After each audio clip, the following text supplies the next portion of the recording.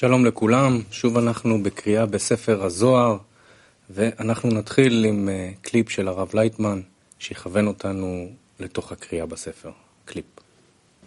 לזרום עם הטקסט, להשתדל להבין אותו, עוד יותר מזה להשתדל להרגיש אותו, עוד יותר מזה להזדהות עמו. Începem să înțelegem textul, să-l simțim. לחיות עמו, כמו שאתה קורא איזה רומן להבדיל. ואתה חי אותו, אתה בוכה או צוחק או ככה, היום כבר לא, היום אתה כבר מת, אבל שהיית ילד, נגיד, כן, שהיית קורא, איך היית מתפעל מזה, זהו, אז כך, Nu mai avem traducere. לעבור את הפעולות האלה, להרגיש איך שזה עובר בך, איפה הכוחות האלה של המלאכים, עזאזל, כל מיני המלאכים האחרים, שמסכימים, לא מסכימים, למעשה בראשית, מה זה בראשית, איפה זה נמצא אצלי, זאת אומרת ביסוד שלי, איפה המלאכים האלה מסתתרים בי, מה הם הכוחות? Bereshit este începutul. Cine spune unde se ascunde în mine aceste lucruri? Unde? Trebuie să le descoperim în noi. Începem să citim și să încercăm să simțim Cartea Zohar împreună. Citim din Zohar pentru toți, introducere la Cartea Zohar. Cine este acesta? 170.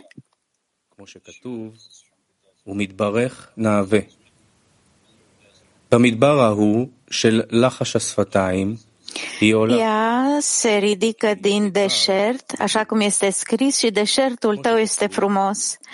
Ea se ridică în deșertul în care buzele șoptesc. Midbar, deșert, înseamnă dibur, vorbire, așa cum este scris. Acești zei puternici, aceștia sunt zeii care i-au lovit pe egipteni cu tot felul de plăgi în deșert.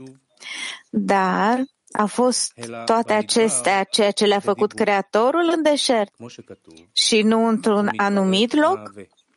În deșert înseamnă vorbire, așa cum este scris, și deșertul tău este frumos. Și mai este scris, din deșert se va ridica. La fel este ridicarea din deșert. Într-adevăr, din deșert înseamnă cu acea vorbire a gurii. Malhut se ridică și intră între aripile mamei, Bina. Apoi, prin vorbire, Malhut coboară și stă deasupra capetelor oamenilor sfinți. Explicație. Înainte de sfârșitul corectării, atât timp cât Malhut este numită pomul cunoașterii binelui și răului, toată corectarea ei se face prin man pe care cei drepți îi ridică la Malhut, prin care ridică Malhut la Bina. Prin această urcare, Malhut devine la fel de sfântă precum Bina, deocamdată.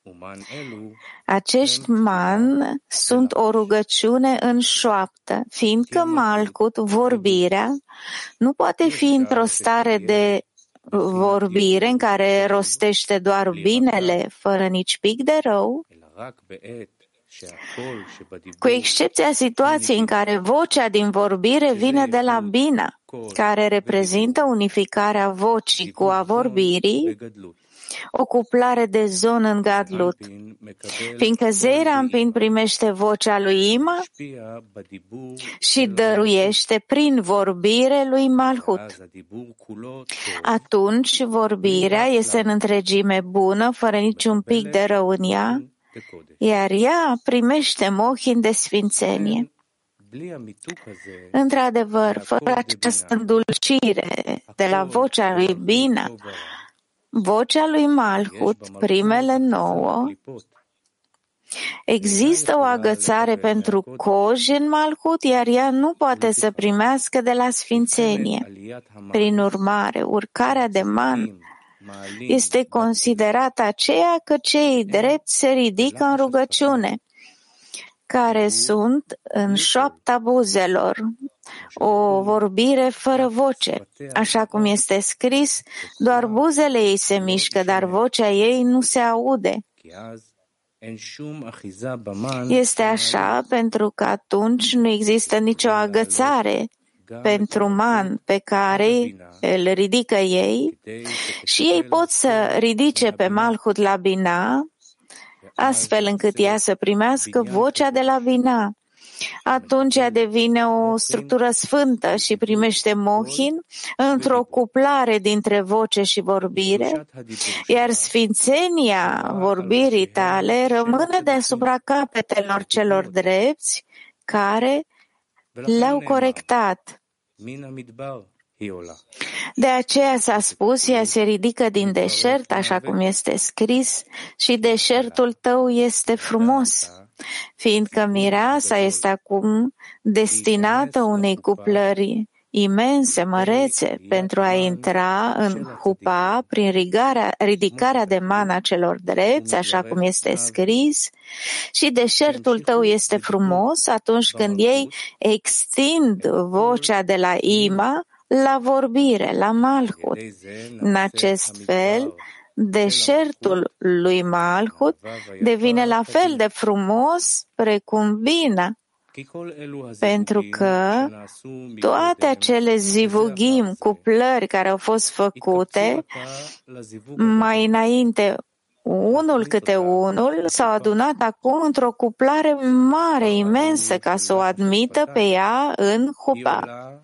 Și în acel deșert al șoaptei din buze, ea se ridică prin man pe care ei le-au ridicat mai înainte prin șoapta buzelor, într-o vorbire fără voce, fiindcă vocea ei este încă în primele 9.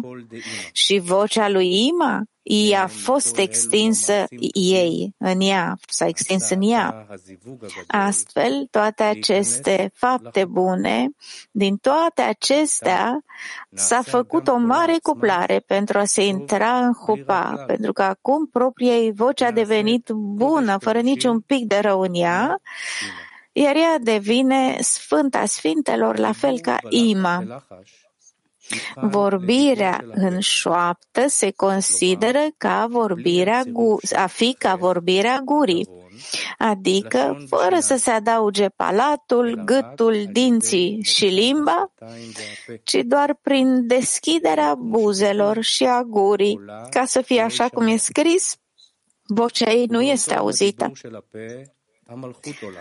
Malhut se ridică prin vorbirea gurii, astfel încât să fie la fel precum ridicarea de man.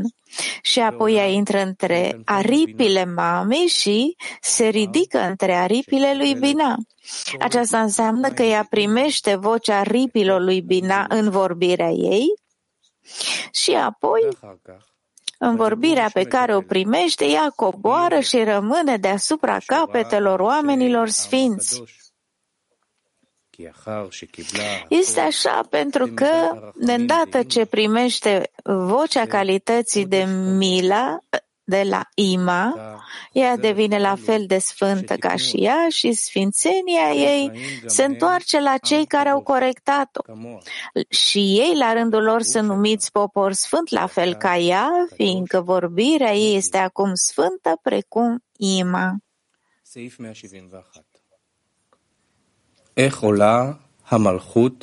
171. Cum se ridică Malhut în vorbire? La început, când omul se trezește dimineața, el ar trebui să-și binecuvânteze stăpânul atunci când își deschide ochii. Cum binecuvântează el? Iată ce obișnuiau să facă primii hasidim, pioși. Ei obișnuiau să pună un vas cu apă în fața lor și atunci când se trezeau noaptea, obișnuiau să-și spele mâinile, să se ridice și să se angajeze în Tora și să binecuvânteze pentru citirea din Tora.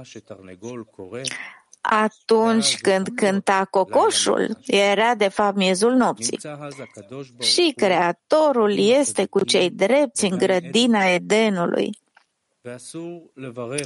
De asemenea, este interzis să se binecuvânteze dimineața cu mâini impure și murdare și la fel este la fiecare oră. Explicații.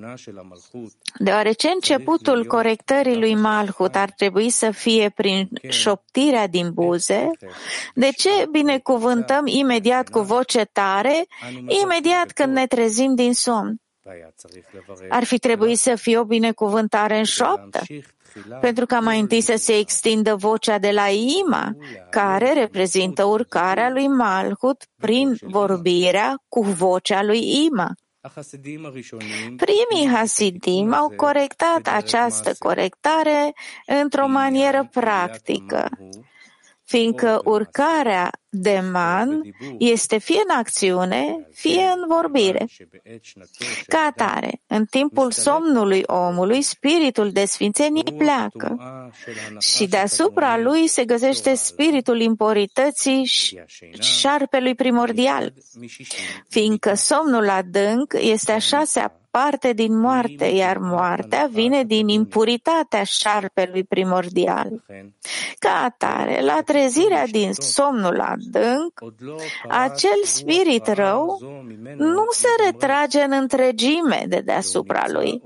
Este încă prezent pe vârful degetelor sale, fiindcă la tot ceea ce este sfânt, Sitra Achra se alipește în principal, iar degetele reprezintă părțile cele mai sfinte din corp, pentru că acolo este locul introducerii Hohma, a înțelepciunii, așa cum este scris, și toate femeile cu inima înțeleaptă torceau cu mâinile lor.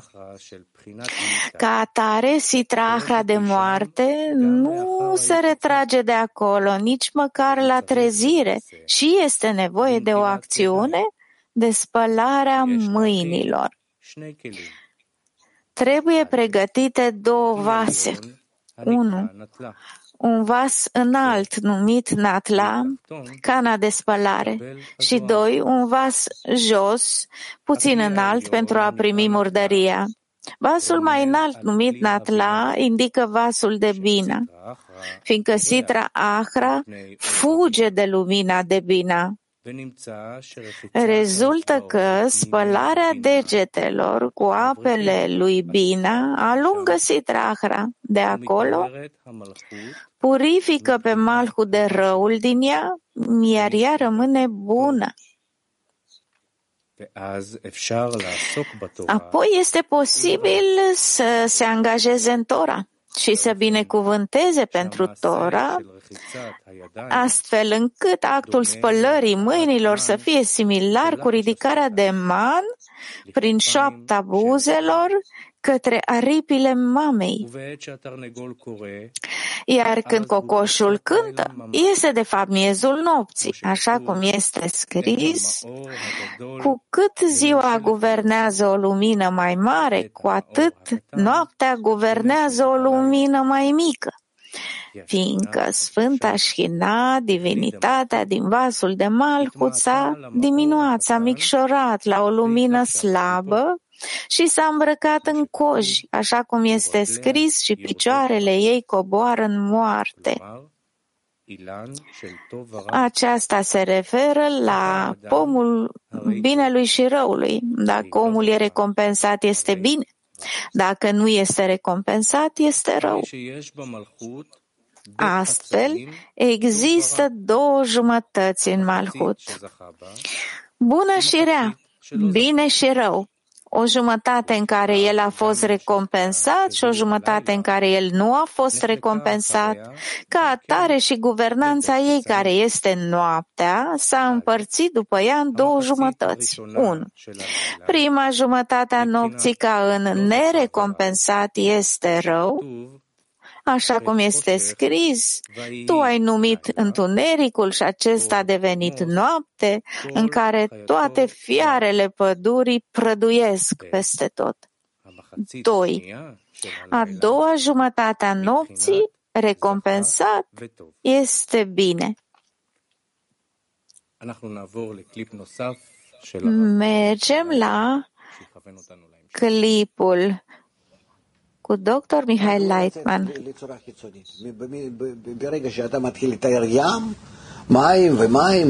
Nu părăsiți, nu mergeți către cele externe, către formele externe pe care vi le puteți imagina. Marea, apele acestea de sus, de jos, nu faceți asta. Întorceți-vă mereu și dați deoparte din mintea voastră aceste imagini. Nu ieșiți din internalitate, e lucrul principal, starea internă. Zoharul îmi ia sufletul și este tot cliul meu și mi-l descrie, îmi spune din ce alcătuit, ce se întâmplă în el, ce sentimente, ce acțiuni. Și dacă eu sunt într-o curgere alături de Zohar, mă așez sub influența luminii. La fel, toată lumea e în interior, grupul e în interior, toți sunt conectați, sunt în unitate, într-un ajutor reciproc. Și noi studiem totul în conformitate cu unitatea dintre noi. Continuăm lectura. Prima corectare pentru jumătatea bună se face chiar în punctul miezului nopții, fiindcă atunci Malhut primește vocea lui Bina. Când Malhut se ridică și este îndulcită în interiorul lui Malhut de Ima, iar judecata din interiorul lui Malhut devine o judecată sfântă dinspre partea binelui, fără niciun pic de rău. Înțelesul este că această judecată cade și rămâne deasupra lui Sitrahra și devine milă deasupra Israelului. După miezul nopții, o flacără iese din stâlpul lui Isaac și lovește cocoșul, care este numit Gever, bărbat. La fel ca un alt bărbat, unul de sus, de deasupra lui, Isaac, Bina. Flacăra stâlpului lui Isaac este judecata lui Bina, îngerul Gabriel, un cocoș, un om, calitatea de gvura, care servește pe un bărbat mai înalt decât el, pe Malhut de Atzilut, o lumină diminuată, lumina redusă. Judecata de Bina izbește sub aripile lui Gabriel și apoi Malhut primește vocea lui Bina prin el.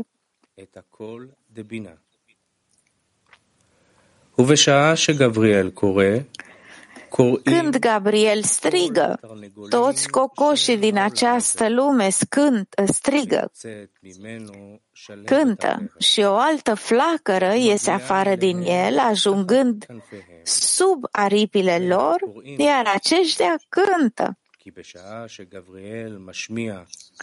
Este așa pentru că atunci când Gabriel sună cu vocea, face auzită vocea lui Bina către Gever de sus, Malhut, flacăra iese din Gabriel și ajunge la toți cocoșii din această lume, care sunt judecățile din spațiul acestei lumi și ei cu toții strigă tare doar cu vocea care a fost îndulcită cu calitatea de milă de la Bina. Astfel, vocea care este judecata lui Malhut nu mai domină și jumătatea a doua a nopții, iar locul ei este luat de vocea lui Bina, către care indică cântecul cocoșilor din această lume. De aceea s-a spus acolo că atunci când cântă cocoșul este de fapt miezul nopții, fiindcă, deoarece cocoșul indică faptul că vocea lui Bina a fost deja acceptată în Malhut, moment în care este adevăratul miez al nopții, de la care începe jumătatea a doua a nopții, cea bună, fără niciun pic de rău. Și de îndată ce Malhut primește vocea lui Bina, cei drepți înalță Man prin Torah atunci când se angajează după miezul nopții și o înalță pe ea la gvura care se bucură de la ima de sus.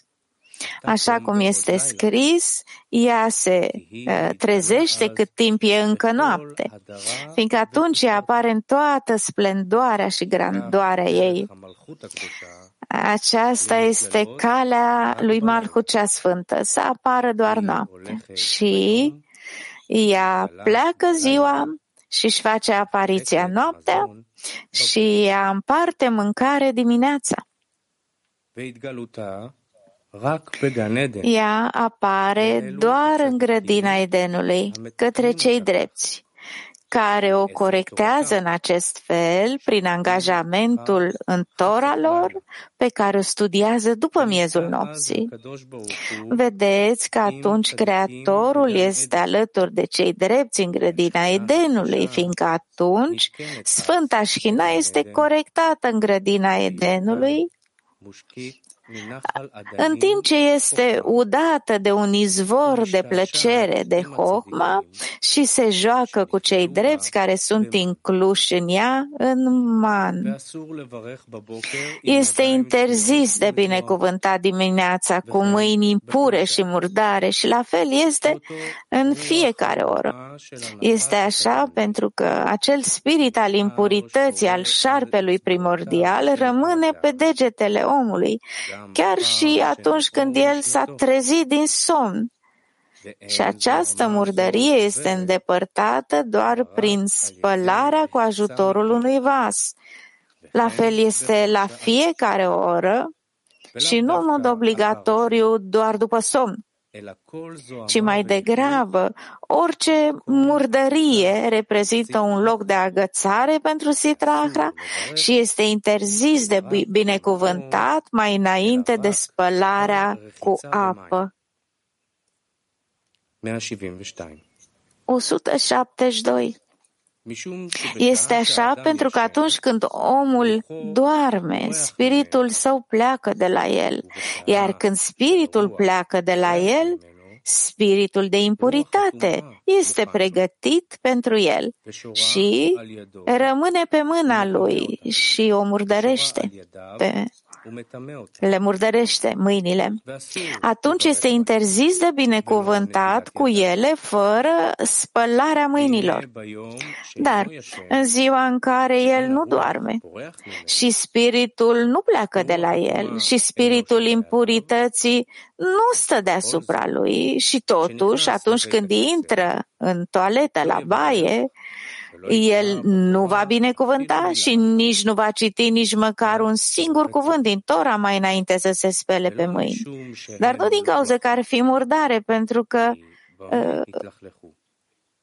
ce-au făcut ele ca să devină murdare? 173. Mai degrabă, vai de acei oameni care nu sunt atenți și nu cunosc gloria stăpânului lor și nu știu pe ce anume se bazează lumea. Există un spirit în fiecare baie, spălătorie din lume, care este prezent acolo și se bucură de lucrurile dezgustătoare de acolo și de fecale și imediat se așează pe degetele persoanei.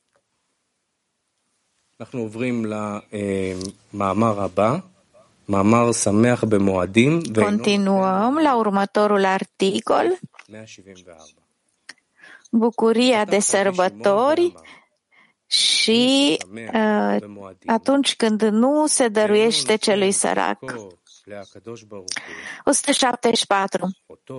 Rabbi Shimon a deschis spunând, cel care se bucură de sărbători, dar nu-și dă partea Creatorului, cel cu ochi rău Satan, acela îl urăște, îl calomniază, îl îndepărtează din lume și îi provoacă necazuri peste necazuri. Explicație. În coj există masculin și feminin. Masculinul nu e la fel de rău precum femininul și nu îi face pe oameni să cadă în minciună în numele Creatorului, ba din contră. El îl face pe om să-și facă mitzvot, poruncile, faptele bune, chiar dacă nu în puritate, cu intenția de a dărui mulțumire făcătorului său, ci cu un amestec de plăcere de sine, plăcere proprie. Despre asta este scris: să nu mănânci pâinea unui om cu ochi rău. El îți spune ție: mănâncă și bea, dar inima lui nu este cu tine. Este așa pentru că, prin intenția lui care nu este de dăruire, porunca devine fără gust, fără iubire sau frică și fără inimă. Dar, pentru că el deja l-a ademenit pe om în domeniul său, el are forța de a face o cuplare cu nucva sa, marele adânc, o coajă rea și amară, care minte în numele Creatorului și apoi îi ia sufletul de la el. Cel cu ochi rău, Satan, îl urăște, îl calomniază și îl îndepărtează din lume.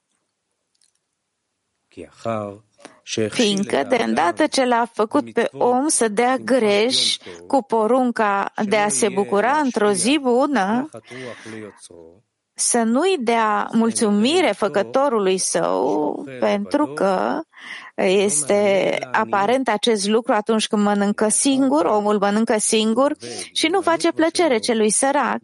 El face o cuplare cu nucva sa și ia sufletul. 175. Partea Creatorului este de a face plăcere celui sărac, atât cât poate el să o facă, fiindcă de sărbători Creatorul vine să-și vadă vasele sale sparte, intră în ele și vede că nu au nimic cu ce să se poată bucura.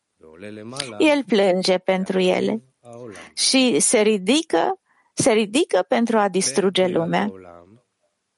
La crearea lumii, atunci când el le-a spus îngerilor: haideți să-l facem pe om după imaginea noastră, Mila a spus: să fie creat, fiindcă face milă. Adevărul a spus să nu fie creat, fiindcă este în întregime minciună. Justiția a spus să fie creat, fiindcă el face fapte drepte, adică dă de pomană, iar pacea a spus să nu fie creat, fiindcă este în întregime luptă. Și ce a făcut Creatorul? El a luat adevărul, l-a aruncat la pământ, așa cum este scris, și a aruncat adevărul la pământ. Se știe că omul ar trebui să se angajeze întotdeauna în Tora și porunci, chiar și nu de dragul ei, pentru că de la nu de dragul ei, el ajunge la de dragul ei. Este așa, pentru că din cauza stării de jos a omului, el nu se poate angaja în porunci cu intenția de a dărui mulțumire făcătorului său imediat, de la început. Și mai degrabă, prin natura sa, el poate să facă orice mișcare, doar dacă este în beneficiul său. Din acest motiv, mai întâi el trebuie să se angajeze în porunci nu de dragul ei, ci pentru beneficiul său propriu. Dar în timpul îndeplinirii poruncilor, el extinde abundența de Gdușa și prin abundența pe care o extinde, el va ajunge în final să se angajeze în porunci de dragul ei pentru a-i da mulțumire făcătorului său. Mai vedem un clip cu Rav.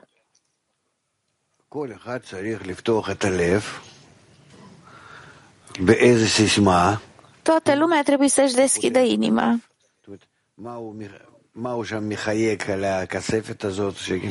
Folosind un anumit cod, o anumită parolă, intră acolo ca într-un safe care este încuiat introduce o anumită parolă ca să intre în inima lui. Mai înainte de a se angaja în citirea cărții Zohar, înțelepții Cabalei sunt numiți înțelepții inimii, fiindcă ei au dezvoltat în acest fel inima noastră, astfel încât lumina de Chokhmah să intre în inimă. Iar noi trebuie să ne gândim cum putem să o deschidem. În caz contrar, nu vom atinge lumina de Chokhmah. Cum să ne deschidem inima, dorința, ca să se deschidă în fața luminii?